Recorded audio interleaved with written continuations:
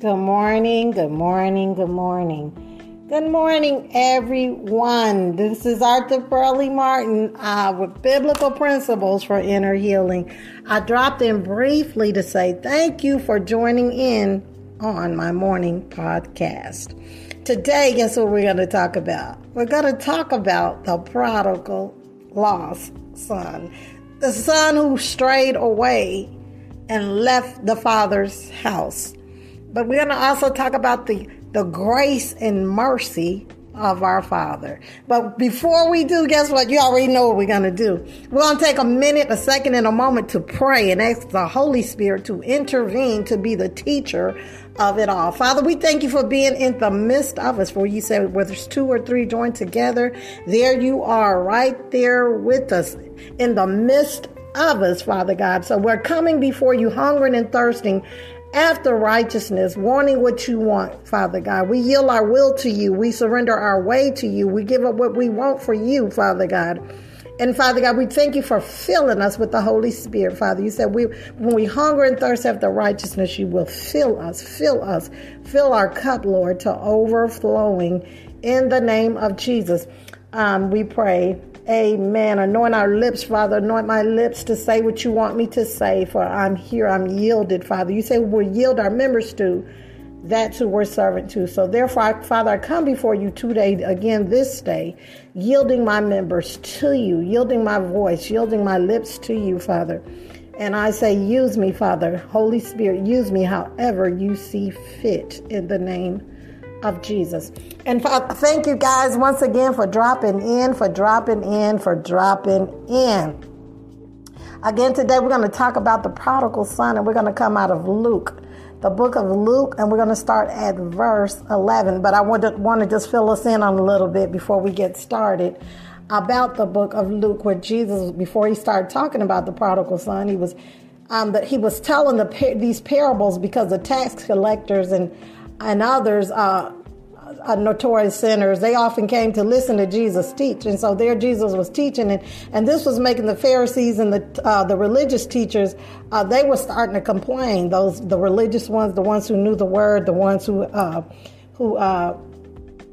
was well versed, they began to complain that he was associating with sinful people. It says that he was even eating with them, and so they began to get frustrated. And so Jesus is going to start talking about the parable of the lost sheep, about how many of you, if you had a lost sheep that's go astray, that you wouldn't leave the 99 to go after the one. He was saying in the same way. That's what he's doing here. He was talking about these people are the lost sheep. How many of you know that Jesus said, I didn't come for those that's well, but I came for those that's lost. And as believers and ambassadors, I'm going back to this because this is who we are. This is part of who we are.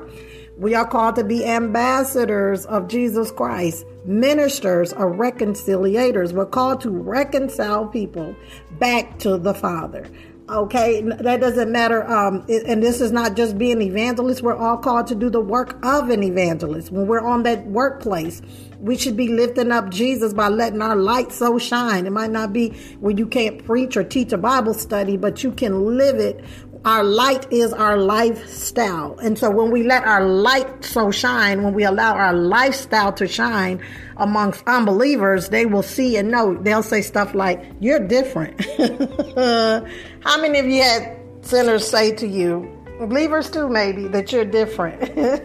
You knew what they were talking about. They saw the God in you. And the reason you was different is because you wasn't doing what they were doing. We're called into the world. We're in the world, but we're not called to be like the world. We're called to be a light, to live an opposite to how they live, right? So they'll say stuff like, you're different. It's something different about you, and that's your opportunity. That's an open door to step in and begin to tell them about the goodness of the Lord Jesus Christ, about the goodness of our Abba Father.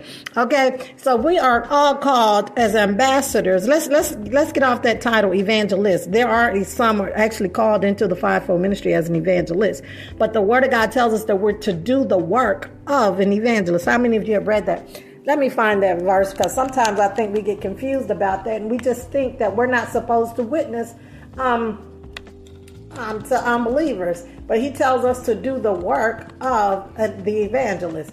We're all called to tell people about the goodness of Jesus Christ as ambassadors and ministers or reconciliators. We're called to do that. 2 Timothy 4:5, he said, be sober in all things, endure hardship, do the work of an evangelist. Discharge all the duties of your ministry. He was gone and do the work of the evangelist. You can't get tied up in all this other stuff, but we are called to do the work as ambassadors of Christ and ministers or reconciliators. We're all called to do the work of an evangelist. What are we trying to reconcile? We're trying to reconcile people back to the Father. Jesus said that when I'm lifted up, he said, I'll draw all men unto myself. And so when we're being a light in the midst of a lost, hurting, dying world who Jesus Christ did come for, they're going to see, they're going to know it's something different about you. This is something different about, I don't know what it is, but you don't act the way we act. You don't talk the way we talk. You don't walk the way we walk. You don't live the way we live. It's something different about you. It's the God in you that they're seeing. Praise the Lord. But Luke, so Jesus was telling these Pharisees, scribes, Pharisees, teachers of the law, the religious people who was being offended because Jesus was sitting there with the sinners. Those are the ones he came to seek and save. As believers, Jesus said he didn't come for those that's well, but he came for those that's sick. And our responsibilities as believers is to preach the gospel of Jesus Christ so he can be lifted up and people can be drawn to him, to our Lord and Savior, Jesus Christ, right? We sow the seed, one plant, one water, God calls it to grow. Jesus looked upon the multitude and he had great compassion because he saw them as sheep without a shepherd. And so Jesus said to pray to the Lord of harvest that he would send laborers into his harvest. And I don't know about you, but my prayer for today is, Lord, use me for one of your laborers. Use me for someone who don't know you. Okay, use me for someone who's lost. Here I am, Lord. You can use me. I'll be the light in the midst of someone's dark, hurting world. How many of you know that? How many of you know it's okay to take a sinner out to dinner? These are the ones that Jesus Christ came for. He did not come to seek and save those that were well, but he came to seek and save those who were lost. And we're all called to that. That is the heart of God. The heart of God. Like Jesus said, if you have one sheep that goes astray, when you leave the 99 to go after that one that's lost. And that's what we have to be. We have to be willing to think about that person that's lost. Think about that person that's going astray. Think about that person that's backslidden. Those are the ones that Jesus is interested in. He said, I didn't come for those that's sick. They are already good. I came for those that's lost. So we're going to talk about the parable of the sower. My prayer is that the Holy Spirit will ignite your fire and you again will be excited about he that winneth souls is wise. Proverbs says that he that winneth souls is wise, right? We know that our job is to sow the seed, because how can they hear unless someone preach, right? And how can they hear a preacher unless one is sent, right? So our job is to sow the seed, to speak the word of God, to preach the kingdom of God, and the Holy Spirit, he's the one that does the work. He is the one that draws them into the kingdom of God so that they can be saved. He said, whosoever call upon the name of the Lord shall be saved. Lord, I don't know about you, but Lord, that's what I did one day. I prayed a prayer with Jan on TBN and asked the Lord Jesus Christ to come into my heart, to come into my life, and instantly he did. And that's why I'm what the world would call different. That's a compliment. Different compared to who? That's a compliment. We're not supposed to look like the world. We're in it, and we're called to love the world and not judge the world, right? Because sinners sin. That's what they do. We're called to go into the dark places. So our prayer is, Holy Spirit, lead, God, and direct me where it is you want me to go. Lead, God, and direct me as to what you want me to say. Because Proverbs tell us, remember, let me find the scripture. Proverbs tells us to acknowledge God in all our ways and he will direct our path, right? Isn't that what he says? Lean not to your own understanding, but acknowledge God in all your ways and he will direct our path. Acknowledge God in all you do. Let's see this translation here. We're supposed to acknowledge God, lean not to our own understanding, but in all our ways acknowledge God, and he will direct our path. Proverbs 3:6 reminds us of this. Proverbs 3:6 says, trust in the Lord with all your heart and lean not on your own understanding, but in all your ways acknowledge him, and he will make your path straight. Be not wise in your own eyes. Fear the Lord and turn away from evil. Quit trying to figure it out on your own, in other words. Trust in the Lord with all your heart and don't try to lean to your own understanding. How many of you know God don't want you trying to figure it out? He already has it figured out. He wants us to come to him. And he said, if you ask me for wisdom, I'll give it to you. And you don't have to be ashamed. I'm not going to rebuke you or correct you. I need you to just come and ask me for whatever it is that you know, because I don't know about you, but we serve a God that knows everything about everything and about everybody. So God is all knowing. He's omnipotent. He's omnipresent. He's everywhere at the same time. And he knows everything about everybody. So I don't know about you, but I'm not a know-it-all, but I do know a know-it-all. I am friends with the know-it-all. He is my Abba Father. He is my Daddy God, and he knows everything. So anytime I need to know something, we can go to our Abba Father and we can just ask him for whatever it is that we need. We don't have to try to sit around and figure it out. He said, trust in the Lord with all your heart, Proverbs 3:6, and lean not on your own understanding, but in all your ways acknowledge him. He said, in all your ways acknowledge him. Don't ignore him. When we don't acknowledge God in all our ways, we ignore God in all our ways. I don't want to ignore God because I'm fully convinced that my way was the wrong way. I don't want my way anymore. That's why I'm trying to get you to understand that I'm convinced that I'm not a know-it-all. I'm convinced that God has the blueprints to my life. He's my Alpha, my Omega. He's the beginning and the end. He's the author and the finisher of our faith. And he knows our entire story. I heard this song, God is not finished with your story. But yes, God really is finished with our story. Our story has already been written. And he's trying to get us to walk it out, to walk in what he has already prepared for us. Because before the foundations of the world, God already knew us. And when he created us, he put his good plan and purpose down on the inside of us. And he said, look here, if you will acknowledge me in all your ways, I will direct your path. Because I know in the way which you're to go. I know the way into which I've sent you. I know the path that I have created for you. I don't know about you, but we need to know what God knows. He said, before the foundations of the world, I knew you. God, help me to know what you know. There's some things he knows some stuff about us that we don't even know about us yet. How many of you know that? Because God is already in our tomorrow. He's not confined by time. He's outside of time. Time is for us so we can redeem the time and keep track of the time. That's why he's a present help in time of trouble, because he's already in the trouble before we get in the trouble. He's already in my tomorrow. So he said, you know what? I just need you to seek first the kingdom of God and seek first the kingdom of God. And he's going to add unto us all the things that we need.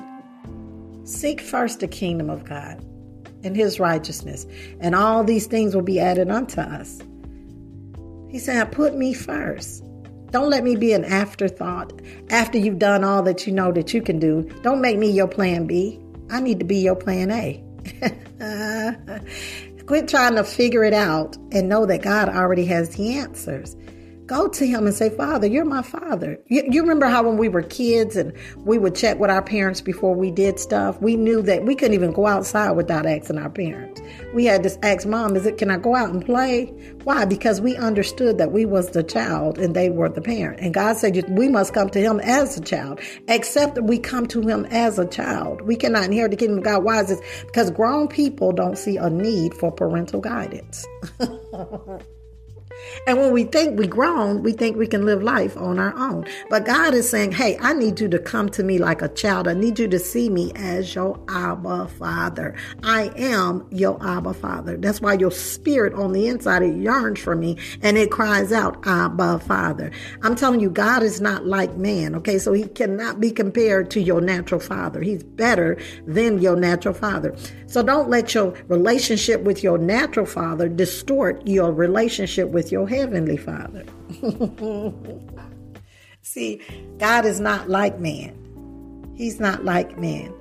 So don't compare him to your mother. Don't compare him to your father. He is a loving Father, and he proved it to us over and over again when he died for us when we were yet sinners. I'm trying to get to the story, but I'm going to be led by the Holy Spirit. Isn't that what we prayed?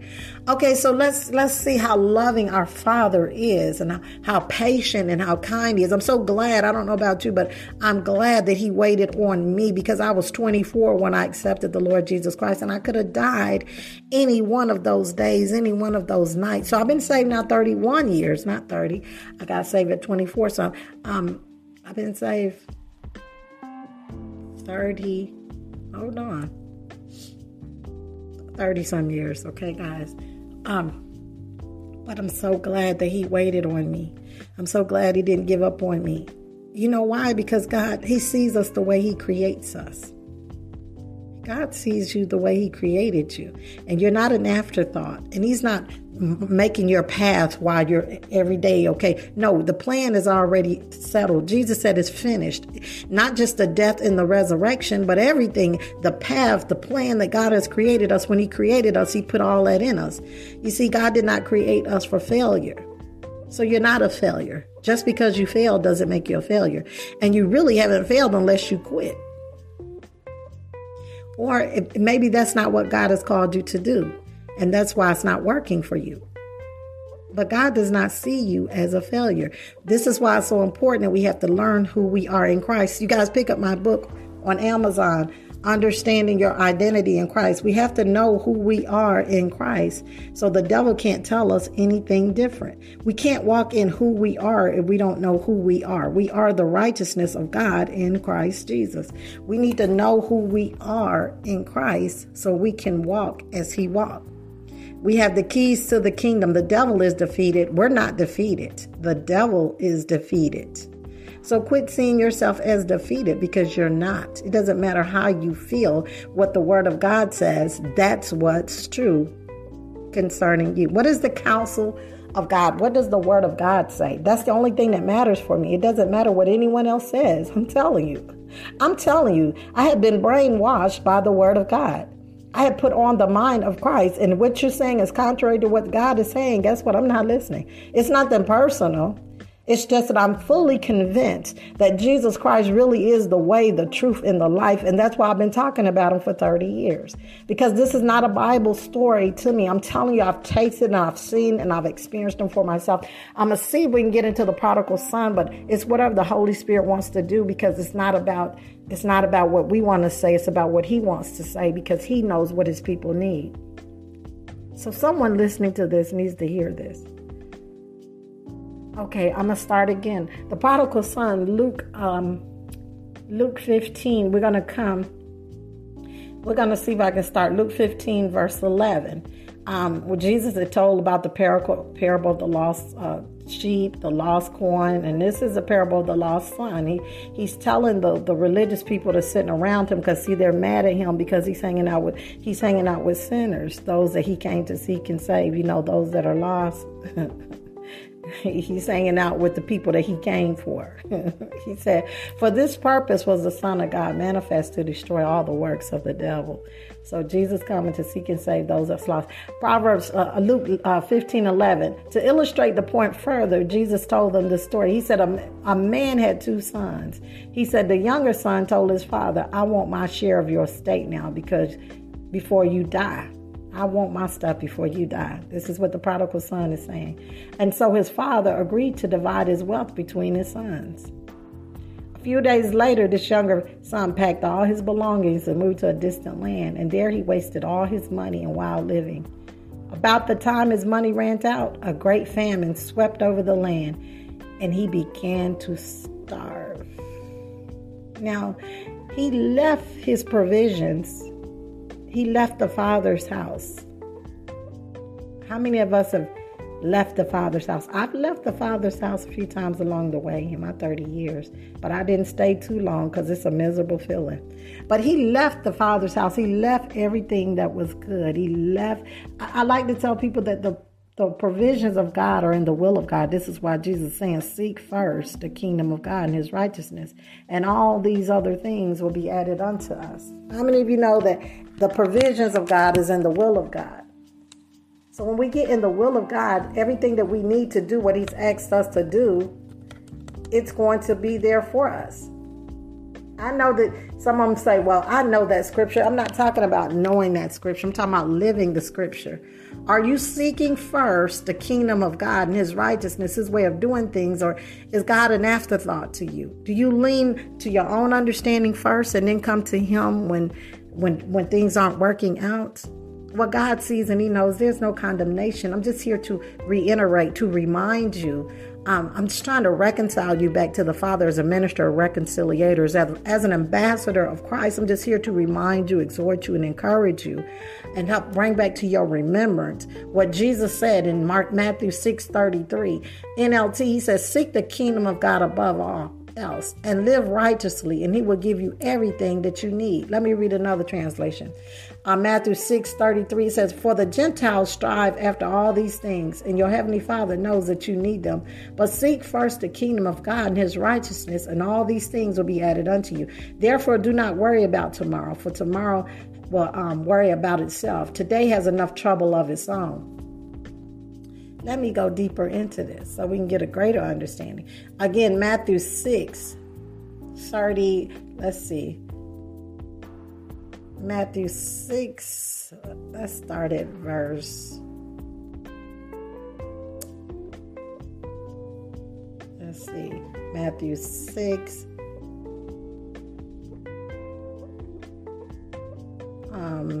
24. It says, no one can serve two masters, for you will hate one and love the other. You will be devoted to one and despise the other. You cannot serve God and be enslaved to money. Okay? In other words, let's not chase after the possessions. Let's chase after the source. Let's quit chasing after the resources, the sources, and just start chasing after the source. Jesus Christ is the source. God is the Father. The provisions of God are in the will of God. I want you to remember that. I want you to hold on to that. This is why we're talking about seeking first the kingdom of God. But the prodigal son, he left home. He left his provisions. He took them with him. But he left the place in where he was receiving the resources. It's like I unplug this laptop and it's going to run a while, but eventually the battery is going to begin to die out. It's going to start losing its power. It's going to start losing its resources because it has to stay connected to the wall unit in order to get the supply it needs to run. So the battery don't run out. So he took what he had and he just went out and he squandered it. He left the Father's house. He left the place of provision. And when we backslide and we begin to love the world and the things of the world, which is the lust of the flesh, the lust of the eyes, and the pride of life, the Bible tells us that love not the world nor the things of the world. For when we love the world, it causes us not to have the Father. The lust of the flesh, the lust of the eyes, and the pride of life. These are the three things that drew the prodigal son away from the Father's house and into the world. And it's likewise with us. When we begin to backslide or leave the presence of God or start to lose interest in the things of God, it's because of our attention. The enemy has stolen, the devil has stolen our attention, and now we're focusing on the lust of the flesh, the lust of the eyes, and the pride of life. It's drawing us away from God. It says, 25, that is why I tell you not to worry about everyday life, whether you will have enough food or drink or enough clothes to wear. Isn't life more than food and your body more than clothing? Look at the birds. They don't plant or harvest or store food in barns, for your heavenly Father feeds them. And aren't you far more valuable to them than they are? Can all your worries add a single moment to your life?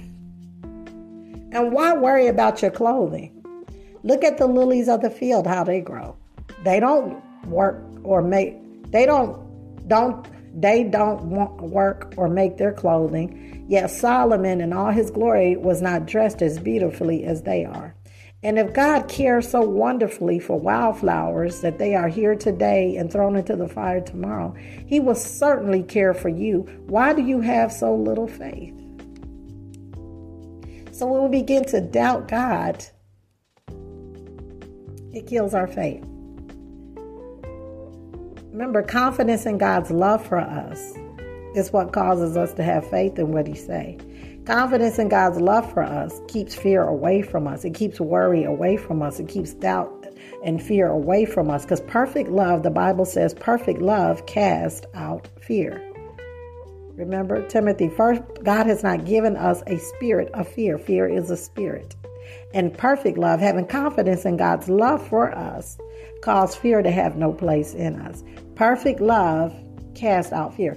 Okay, so they begin to doubt Him. And when we begin to worry about what we're going to eat, what we're going to wear, how the bill's going to get paid, whatever the worry, the care, the concern, oh Lord, my child is going astray, whatever the worry, the care, the fear is, God is saying the reason you're worrying about it is because you're not trusting me, because you're doubting me.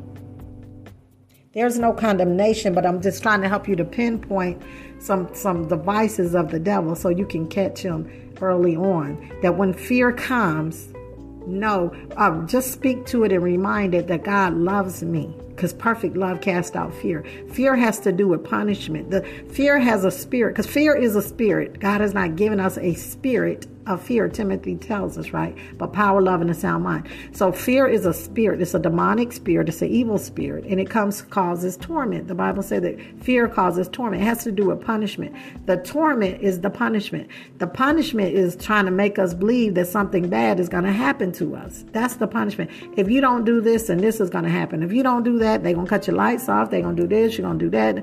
That's the fear. That's the fear of thinking that something always bad is going to happen. We got to quit with these words, because our words have power. Life and death is in the power of the tongue. The Proverbs tells us, right? So we have to watch our words. If there was no luck, if there wasn't no bad luck, there wouldn't be no luck. We're cursing ourselves with our words. Okay, God is good. And if you don't know nothing else, my prayer is that you will come off this podcast remembering that God is good. Our Father is good, and every good and perfect gift comes down from the Father. And the plans that God has for your life are good, not evil, to bless you, prosper you, and bring you great success. God did not create us to fail. We are fully equipped. We have the Father, Son, and the Holy Ghost inside of us as born-again believers. God has not given us a spirit of fear. When fear comes, tell it, my God loves me. And He will provide for me, because He told me not to seek first. He told me to seek first the kingdom of God. And He was going to add all these things to me. He know I need food, clothing, raiment. He told me, so don't even worry about tomorrow. He said, so don't worry about these things. Don't worry about what you're going to eat, what you're going to wear, where you're going to live. Don't worry about those things.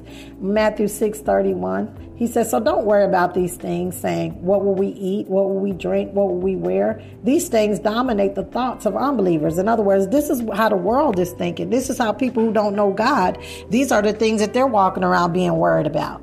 Oh, what we going to eat? What we going to drink? What we going to wear? How we going to get our bills paid? What about this? The world is full of worries. And that's why we as believers are called to go and reconcile them back to the Father and say, hey, fear not. God is here.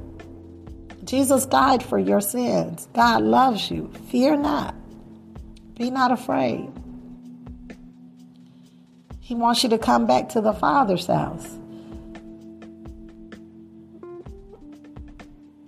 So Jesus is telling us in Matthew 6:34, He says, so don't worry about tomorrow, for tomorrow will bring its own worries. Today's trouble is enough for today. But God is telling you, look, seek first the kingdom of God and His righteousness. This is how the world, they worry about these things.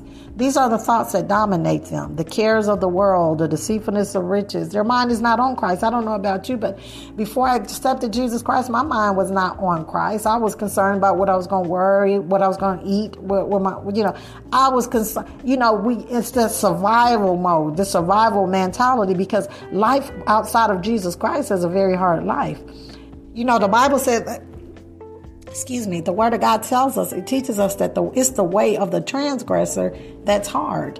It's not the way of the believer that's hard. I said believer. I didn't say the person is saved. I said believer, because believers believe. And the only way we can rest in God and have the peace of God is to believe the word of God. We can know a bunch of scriptures, but if we don't believe what it says, we're going to be believers, Christians, but we're going to be worried just like the world. But the Lord is saying, seek first the kingdom of God. Fear not, for I am with you. Fear not. Have confidence in my love for you. God is not a deadbeat dad. He's not going to abandon you. He's not going to neglect you. He's not going to forsake you. He said, I won't leave you comfortless. I won't leave you as an orphan, one translation says, but I will give you a comforter. So when that spirit comes on you to make you feel like you're alone, when that spirit comes on you to make you feel like you're by yourself, you can speak to that spirit and say, no, Jesus said that he would not leave me comfortless, that he would not leave me alone. And it doesn't matter how alone I feel. I walk by faith and not my feelings. And the word of God says to me, I'm going to tell you what Jesus said. He promised to never leave me nor forsake me. He would not leave me comfortless, and he would not leave me as an orphan. So it doesn't matter how I feel. I'm telling you, when that spirit comes on me, when that spirit of grief, sorrow, you can be in a room filled with a lot of people and still feel like you're by yourself. That's a spirit. That spirit wants to come on you to make you feel like you by yourself. But that spirit is a lying spirit, because Jesus Christ has already said he won't leave us comfortless. So I'm telling you, when I start to feel alone, or I start to feel grieved about my mother's death, the first thing I do, because I remember what the promise of God said. He said that God is a present help in my time of trouble, and that he would not leave me comfortless. That's what Jesus said. That's his promise to us. And so when I begin to feel comfortless and I begin to feel afraid or whatever, I'll tell him, no, my Father loves me and God is for me. So you have to go, because you're trespassing. You don't live here and you don't belong here. But when grief come upon me and I start feeling I want to mourn and I start feeling like I'm alone, the first thing I do is I cry out to the Lord, and I said, Lord, you said you would not leave me comfortless. Holy Spirit, comfort me. The word of God is the power of God. The word of God is our weapon of warfare. And the way we use the weapon is when the devil comes with something that's contrary to what God is saying, we have to say what God is saying. That's how we use the weapon. We use the weapon by speaking the word, believing the word, and acting on the word and living the word. How many of you know that believers not only believe, but believers act on what they believe? That's the only way we're going to bear fruit in our lives, is to act on the word of God. And the more we do, the more God will add unto you. Despise not the days of small beginnings. Because everything started out small, right? That apple tree started with a little tiny seed. Now look at it. Okay, so the prodigal son, he took what he had, and we was on 15. We read all the way down to 14, where his money ran out, and a great famine swept over the land, and he began to starve. Verse 15, Luke 15:15, right? The prodigal son. Okay, verse 15 says, he persuaded a local farmer to hire him, and the man sent him into the field to feed the pigs. So now he has to go and get a job because he done spent all his inheritance. Right. And just because he left the father's house. And this is look at the life. His life is hard now. It wasn't hard before, but the way of the transgressor is hard when we live our life. There's no condemnation, because today is another day and we get to do what God say. OK, so we're just we're getting ready to jump another level in our faith. God wants us to grow from faith to faith and glory to glory. And every time we learn something new, we get to do something different. Right. So the Lord, he knows that we need the truth in order to be free from a lie. And that's all this is. We're just revealing and exposing the devil's lies so that we can be free. So 16 says, the young man became so hungry that even the pods he was feeding the pigs looked good to him. Wow, he was so hungry that even the pig food looked good to him, you guys. But he left his provisions. He left the Father's house. Let me say this. We might not have all we want, but we got all we need. We have food. We have life, breath. And God is the one that gives us the power to get the wealth. So don't chase after the money. Chase after the God who gives you the power to get the wealth. We're in pursuit of the wrong thing. This is why Jesus says, seek first the kingdom of God in Matthew 6:33. Seek first the kingdom of God and his righteousness. And all these other things that you need, it's going to be added unto you. But a lot of times we're chasing after the things and we got God on the shelf somewhere saying, okay, you just sit right here. I got this. We're leaning to our own understanding. We're not acknowledging God in any of our ways. We're just trying to figure it all out. And it's just a mess. And it's so hard. It's hard because we're trying to live life without the strength of God, the anointing of God. You know, when Samson didn't do what God told him to do, he lost the anointing on his life. He lost his strength. When she cut his hair, he lost his strength. He was still living, but he wasn't anointed because he lost his strength. But when he repented, then the grace of God, the anointing of God, it came back on his life and he was able to carry out the assignment of God. But life is hard without Jesus, living life without Jesus Christ. The way of the transgressor is hard, the sinner person. When we as believers shouldn't be going around talking about life being hard. When Jesus said, my yoke is easy and my burden is light, the only thing that's suffering is our flesh. The spirit is fine. When our flesh don't get what it want, in other words, our want, don't let your want override God's will. When our flesh can't have what it want, it suffers. Jesus learned obedience by the things he suffered. And when every time we say no to what our flesh wants, to say yes to what God wants, it causes our flesh to suffer. And we too is learning obedience by the things we allow our flesh to suffer. No, you cannot have that chocolate cake. It's not good for you. No, you're going to pray. No, you're going to turn the TV off and you're going to study the word today. You know, isn't that what we try to do to our children? We try to train our children up in the way they should go. We try to teach them right from wrong, good from evil, right? So in the process, it's causing their flesh to suffer because they're not able to do some of the things they want to do. And that's what it is. Every time Jesus said no to what his flesh wants, it caused his flesh to suffer. He learned obedience through the things he suffered. When he was in the Garden of Gethsemane, he asked the Father, he said, let this cup of suffering pass from me? But nevertheless, not your will, but let your will be done. His flesh didn't want to do it, y'all. He was a flesh man. He came in the form of a human being. But he said no to what his flesh wanted, and he said yes to what his Father wanted. And every time we say yes to what our Father wants, we say no to what we want. And that causes our flesh to suffer. It's like everything that's good for us, the flesh don't like it. Because it's opposite, it's evil. There's no good thing, the Apostle Paul says, there's no good thing that dwelleth in my flesh. So Galatians 5:19, 20, 21, it talks about the works of the flesh. The works of the flesh is contrary to who God is. So we walk in the Spirit. If we live according and in line with the Word of God, we won't fulfill the lust of the flesh. Because to walk in the Spirit, we have to live opposite to what our flesh wants. Okay, I'm trying to finish up here. Okay, so the parable of the sower, Luke 15:16. So it says the young son became so hungry that even the pig's food, it looked good to him. But no one gave him anything. There he is, a kid. He's a king's kid. He's a person of royalty, of high esteem. I mean, God is his father. This is the illustration of this story, how he left everything that was good. Everything that was good for him. And when you try to run from God, you're running from good. And it's going to be a mess. Look at Jonah's life. Jonah tried to run from the presence of God. How can you run from God when he's everywhere?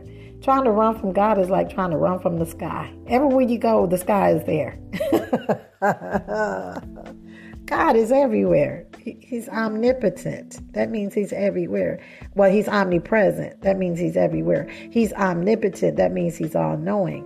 How can you run from the presence of the Lord? But Jonah, he was in rebellion. And he was bent on doing what he wanted to do. And that's what rebellion is. When we know what to do and we refuse to do it, that's not ignorance. That's rebellion. Okay, so his life was a mess. And then his life, it affected everybody that was around him.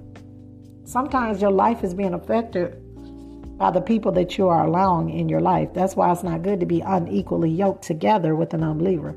I'm talking about in relationship, marriage. Some of your businesses, you may be in wrong relationships as far as business partners. And that's not saying you can't come into partnership with someone who's not saved. That's not what I'm saying. I'm saying don't be unequally yoked together with unbelievers. Some of your friendships, some of your relationships, don't be unequal. Because his lifestyle was affecting the people that was in the boat. Before he got on that boat, everything was calm and cool. He got on the boat, the wind started beating against that boat like it was going to break it in half. They knew something was wrong because it wasn't like that before Jonah got on. Beware of the Jonahs that the devil tries to send into your life. But thank God, because at the end we know that Jonah did repent. He did surrender. It took him 3 days in the belly of a whale. Sometimes we have to go to the belly of the well when we don't want to surrender. I told my husband, I said, jail is the belly of the well. It was a place of confinement. It was a place of darkness. It was a place where he couldn't do what he wanted to do. It was a place of bondage because he could not go free and he couldn't be free. He couldn't leave that belly of that well until God allowed the well to spit him out. And some of us are in the belly of the well. We're in that wet, dark place. We can't see. We have no sense of guidance. And it's all because we just won't surrender. But it took him 3 days inside of a belly of a well, but it took me 24 years, right, to surrender and say, God, I give up. But when we surrender to the Lord, we say, Lord, I give up. I quit. Here I am, God. What is it you want me to do? Where is it you want me to go? I'm telling you, that's the best life ever. When we surrender our life to Christ, that's when we can rest in God. Because as long as we're fighting against God, we cannot rest in God. So yes, the way of the transgressor is hard. But we as believers, that should not be our confession of faith. The only thing that's suffering is the flesh. I remember the Lord told me that when they said, the only thing that's suffering is your flesh. The spirit is fine.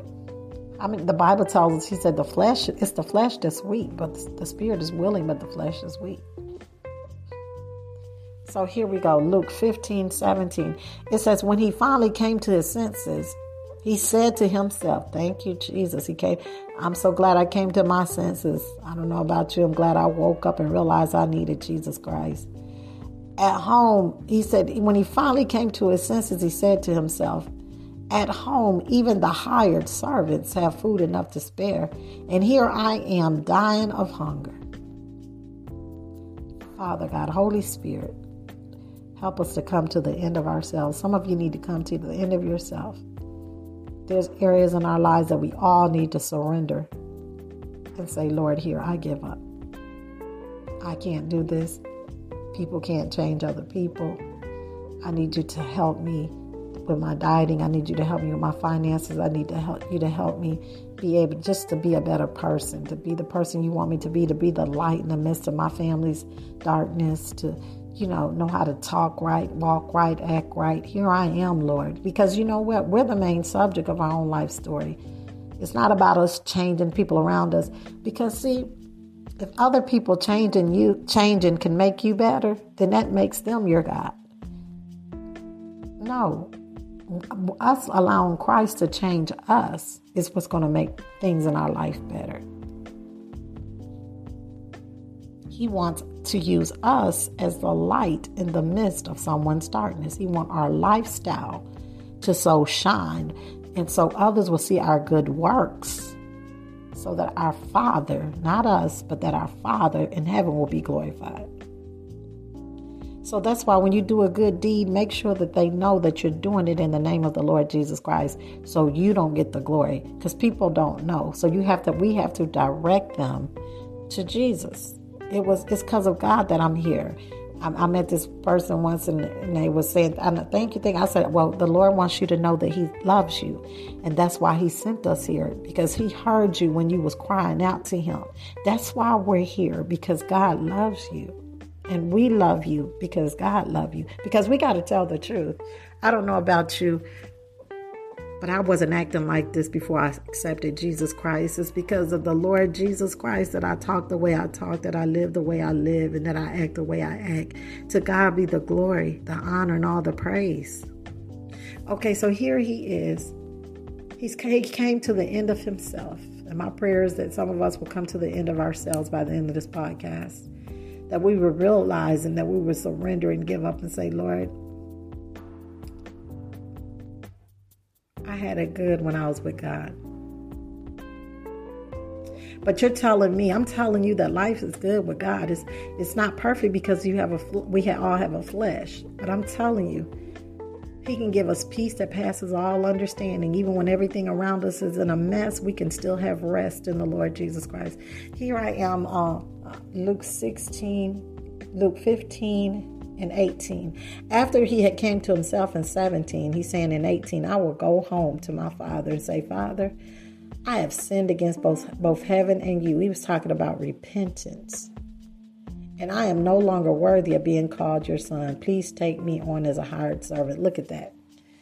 A lot of times when people backslide or we come to the Lord, we just think we got to start at the bottom of the totem pole. But that's not so. He still was a son, even though he had backslidden. But he said, I'm gonna repent. That's what he did. How many of us need to repent? Just say, Lord, we're sorry. We're sorry for running away from you. We're sorry for leaving you. You know, when I left the Father's house and I backslid, I had to repent. I said, Father, I'm sorry. I'm sorry that I grieved you, that I left you. And I went back to the Father's house. And guess what? He was right there. Just like this story Jesus is telling, this parable. He was right there with his arms open, waiting to receive me. So verse 20 says, so he returned home to his father. And while he was still a long way off, his father saw him coming. Lord Jesus, I'm so glad he saw me coming.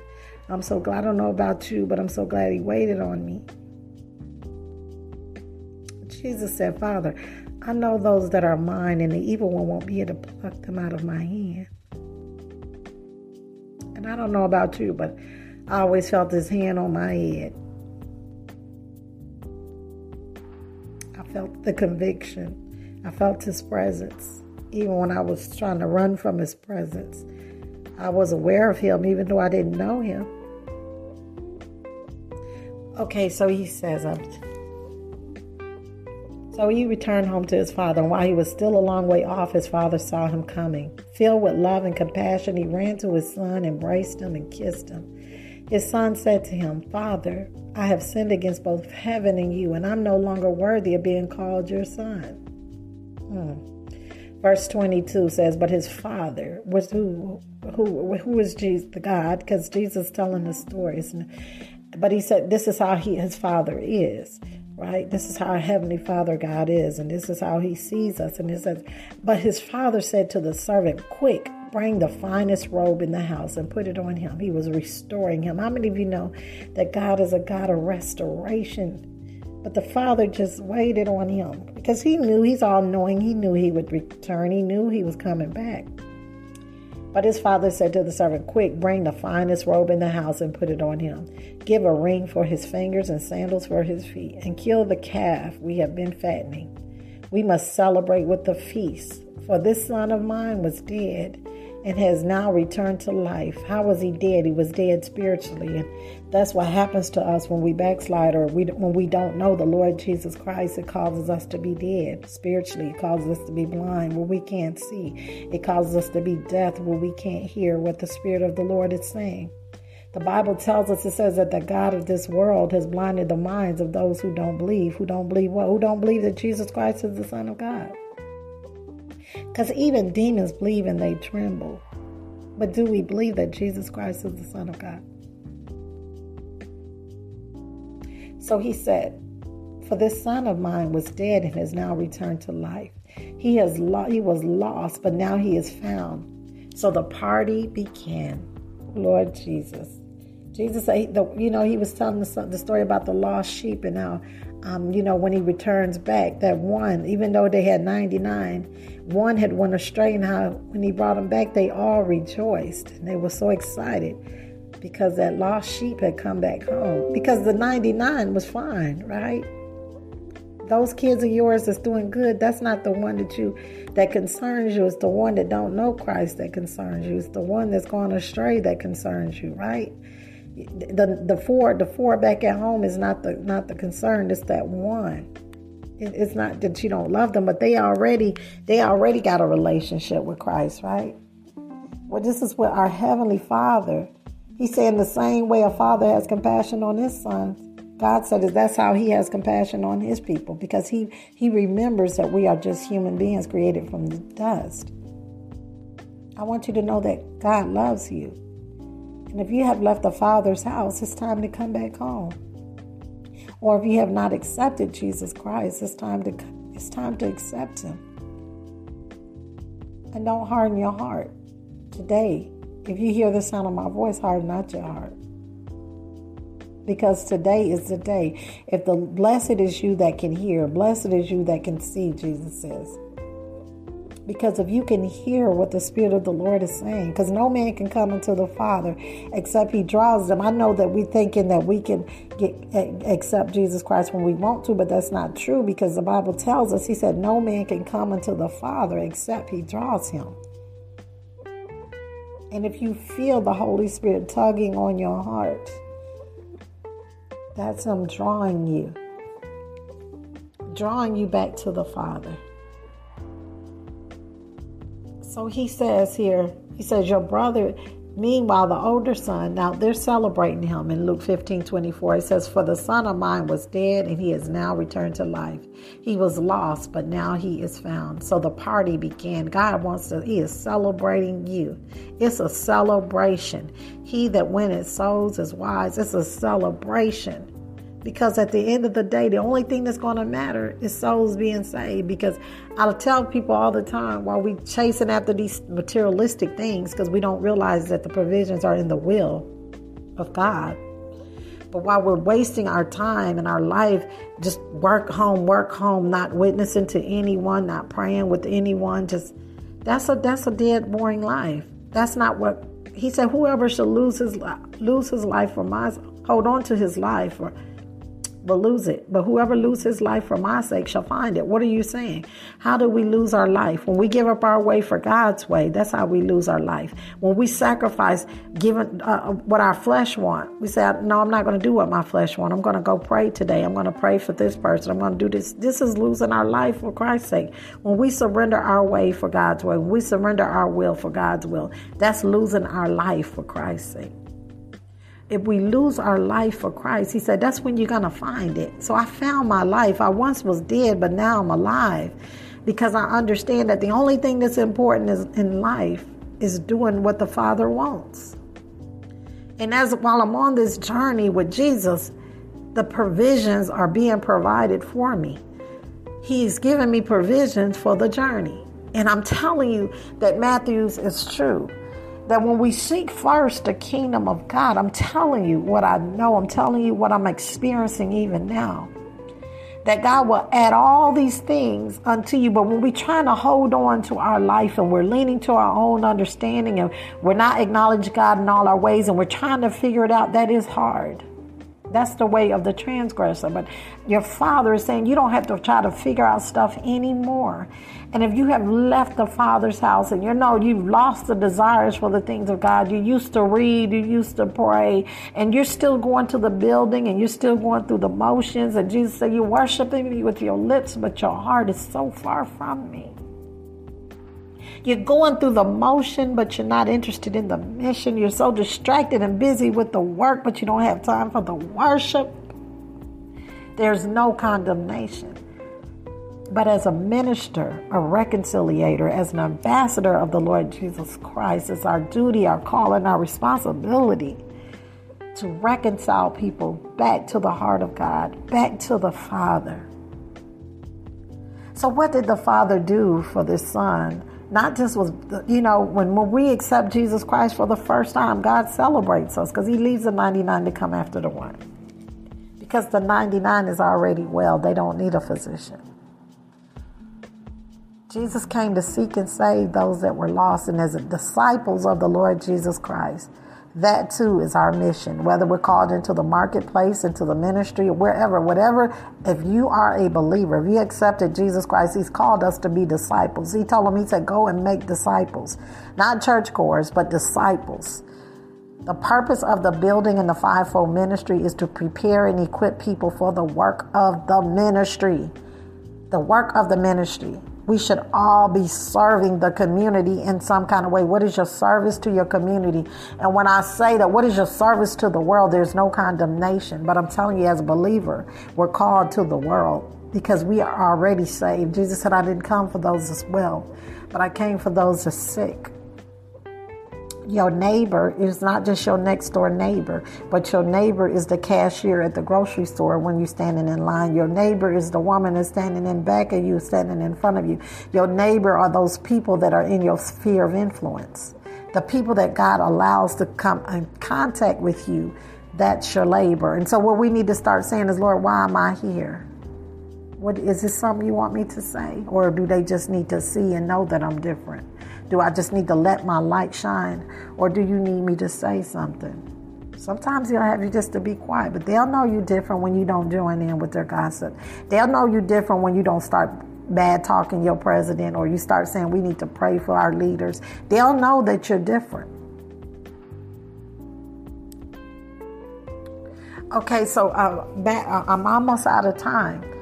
Luke 15:31, his father said to him, the prodigal son came back home, and the older son, 28, the older brother was angry and wouldn't go in. His father came out and begged him, but he replied, all these years I've slaved for you and never once refused to do a single thing you told me to do. And all that time you never gave me even one young goat for a feast with my friends. Yet when this son of yours come back after squandering your money on prostitutes, you celebrate by killing the fatted calf. What a religious spirit.